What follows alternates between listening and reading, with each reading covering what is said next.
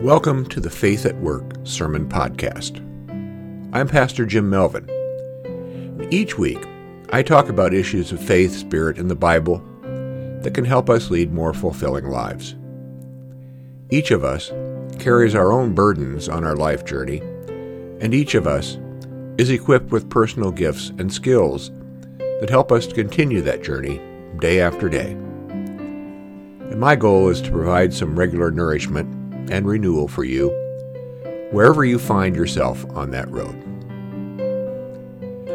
As we begin today, I invite you to close your eyes, fold your hands, and join me in a word of prayer. Gracious God, we come to you today with troubled minds and heavy hearts as Russia has begun a violent invasion of Ukraine. O Lord, protect those who have died, whose lives are shattered, and those who still find themselves in harm's way. We pray for peace in the region, in the hearts of the Russian rulers, and in the minds of all your people around the world. Help all world leaders to work together to find a road to peace with justice. These things we pray in Jesus' name. Amen. Normally, I base my sermon on a biblical teaching or a Bible verse. Today, however, I'm going to vary from that pattern because of the worldwide fear and concern over the expanding violence as Russia invades Ukraine. I'm not equipped to make any kind of political or military analysis, so I thought I would just explore some of the biblical and faith resources that we have that help us deal with our feelings, particularly our sense of despair and helplessness. Forgive me if I wander a bit. When I think of appeals for peace, my mind first goes to St. Francis of Assisi. Francis was born in 1181 in Assisi, Italy, the son of a wealthy silk merchant. Francis put aside his family wealth and devoted his life to the imitation of Christ. In addition to the founding of the Franciscan order, he is known for his prayer of peace. This prayer became popularized during the violence that shattered the world in World War I and World War II. Francis prayed, "Lord, make me an instrument of your peace. Where there is hatred, let me sow love. Where there is injury, pardon. Where there is doubt, faith. Where there is despair, hope. Where there is darkness, light. Where there is sadness, joy. O divine Master, grant that I may not so much seek to be consoled as to console, to be understood as to understand, to be loved as to love. For it is in giving that we receive. It is in pardoning that we are pardoned. And it is in dying that we are brought to eternal life. Amen." This prayer appeals to me because when I pray it, I'm asking God to make me an instrument of his peace. The person who prays this prayer is asking for empowerment and responsibility instead of remaining passive and just waiting and imploring God to act. At the heart of this prayer is the realization that peace originates in the heart of the individual believer. It is a great challenge to deal with our emotions that we face as we watch violence escalate on the other side of the ocean, perpetrated by a ruthless man whose motives we are at a loss to understand and whose heart seems cold and closed. Our impotence and lack of control is what leads to our fear and anxiety. And while we can't control his actions or soften his heart, we are in control of our own actions and the contents of our hearts. We are not powerless. Francis lays out pairs of contrasting and contradictory emotions: hatred, love; injury, pardon; doubt, faith; despair, hope; darkness, light; sadness, joy. And maybe it would be profitable for each of us to take some time in the days ahead and explore those pairs. Perhaps you can devote a few minutes of devotion each day to just one of them. Each of these pairs stands as a negative or destructive emotion opposite a positive or constructive one. The two most contrasting of human emotions are hatred and love. On the place for these emotions in our hearts, Jesus is clear. He says, love your enemies. Do what is good to those who hate you. In other words, grab on to love. Let go of hatred. In our current situation, hatred is easy to find, and enemies are easy to identify. The violence that we have seen unleashed in recent days can only be accounted for by deep-seated hatreds. We will not be able to penetrate the veil, hiding Vladimir Putin's and the other leaders' emotions as they're willing to carry out his demands. But by definition, they are filled with hatred. We know that the history of Russia and Ukraine is filled with generations of conflict, going back for centuries. And while we can understand those hatreds and grievances being handed down from generation to generation, that does not absolve these violent actors of their sins. Since we have identified our enemies and see the evidence of their hatred, our path of action is clear. We are to love them. As counterintuitive as that sounds, we must not repay hate for hate. This does not mean that we feel affection for them or in any way condone what they are doing. Nor does it mean that we will not come to the aid of their victims.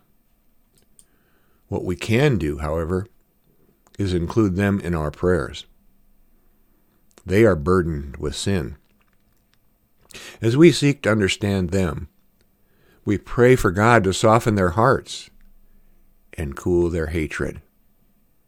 They're prisoners of their own hatred. In our own conversations with one another, we speak the language of love instead of inciting more anger and hatred on our part. That's only destructive to all of us. The more we inflame our anger, justified or not, we also add to our anxiety. We add to our own suffering. Where there is hatred, let us sow love. Two other couplets jump out at me from this prayer: doubt/faith and despair/hope. I have to admit that over the past couple of weeks, I've been plagued by doubt to the point of despair. It is hard to see God's hand at work anywhere to guide us from our peril. And when I hear threats of even wider invasions of Eastern Europe and implications of unleashing nuclear weapons, I'm filled with dread and doubt. My mind conjures images of the world set aflame by weapons of mass destruction and the wasteland that would result. I entertain the idea of the end of the world as we know it, just as I did when I was a kid, when we had to get under our desks at school to simulate nuclear war drills. In other words, my faith has been failing me. Or I've been failing my faith, I don't know which. In a Bible study that I was privileged to lead this week with a group of men at a local homeless shelter, I told them that I prefer to substitute the word trust for faith. I don't believe in Jesus. That's not what faith is. I believe in Jesus, but that's not what I mean by faith. I trust him. It's easier for me to understand. One man looked at me directly in the eyes and said, "Do you trust God?" And yes, I answered without thinking. He kept looking at me. My answer obviously didn't seem genuine. It's just one of those things that we say because we're supposed to. As they say in the political world, I had to walk that statement back a bit. I have to confess, I said, that recently I have doubted God. I just don't see that God is showing us a way out of this crisis. I'm glad that man pressed me on the point and held me accountable. It made me think about what my trust depends upon. Trust is an act that I must choose over and over again. We need trust most in hard times. My trust for God is not based on the events of the moment, but on how God has acted in the past. Our trust in God is based upon his saving acts for the people of Israel. The root story of our faith is God leading them out of bondage in Egypt to the promised land. Over the course of 40 years in the wilderness, their trust was sorely tested. When it failed, they suffered greatly. But in the end, God fulfilled that promise. Their trust was justified. Even when they had established a great nation under King David, the suffering had not come to a permanent end. Throughout the centuries, they continued to be attacked and often defeated by ruthless enemies. They endured suffering, war, and death. And yet the faithful remnant exists to this day, many of them suffering in Ukraine, some of those who had survived the Nazi Holocaust. The Jews as a people have constantly had to keep renewing their trust, knowing that God will remain faithful and lead them again to the promised land of faith and love. For the Christian, our trust in God grows from the knowledge that he committed the ultimate act of salvation by sending Jesus Christ as our Savior. Beyond all of the struggles of this life, all of the wars that nations punish each other with, lies the ultimate promise of resurrection. On the day that I die, God will once again raise me up to new life. So Francis ends his poem with these words of trust. It is in dying that we are born to eternal life. If we can put our trust in that fact, then we can conquer all of our fears and anxieties, and we can share that peace and that calm with one another, which is what I hope we will do. One of the most profound Bible verses that expresses our hope comes from the prophet Micah. Micah lived in a troubled time in Israel and prophesied the destruction of Jerusalem because of the lack of faith and the corruption of her rulers. And he said, Zion will be plowed like a field, Jerusalem will become ruins, and the hill of the Temple Mount will be a thicket. Obviously, that's not the hopeful part of the message. That comes later. Despite his earlier prediction of destruction, he says, God will settle disputes among people and provide arbitration for strong nations that are far away. They will beat their swords into plowshares, and their spears into pruning hooks. Nation will not take up sword against nation, and they will never again train for war. But each man will sit under his grapevine and under his fig tree, with no one to frighten him. Boy, do we need those words of assurance today. I wish that I could go sit under my own grapevine or fig tree in peace, with no one to threaten or frighten me. But that is God's promise. It is a promise to the people of Ukraine. It is a promise to the world. God will not let hatred and violence prevail. We do not know what lies in the immediate future, but we do know that God's love will prevail. It's too powerful not to. In the meantime, on a practical level, in order to deal with our helplessness and anxiety, we can turn to the old saying, think globally, act locally. We need to keep ourselves informed about what is going on in Ukraine and other trouble spots in the world, although I do think we should avoid constant repetition of the horror stories that come to us through the news cycle again and again. We need to know, and we need to care about what is happening, even when it doesn't directly affect us. We need to pray hard for the people of Ukraine. We need to support our own leaders in dealing with the crisis and end our own hateful divisions.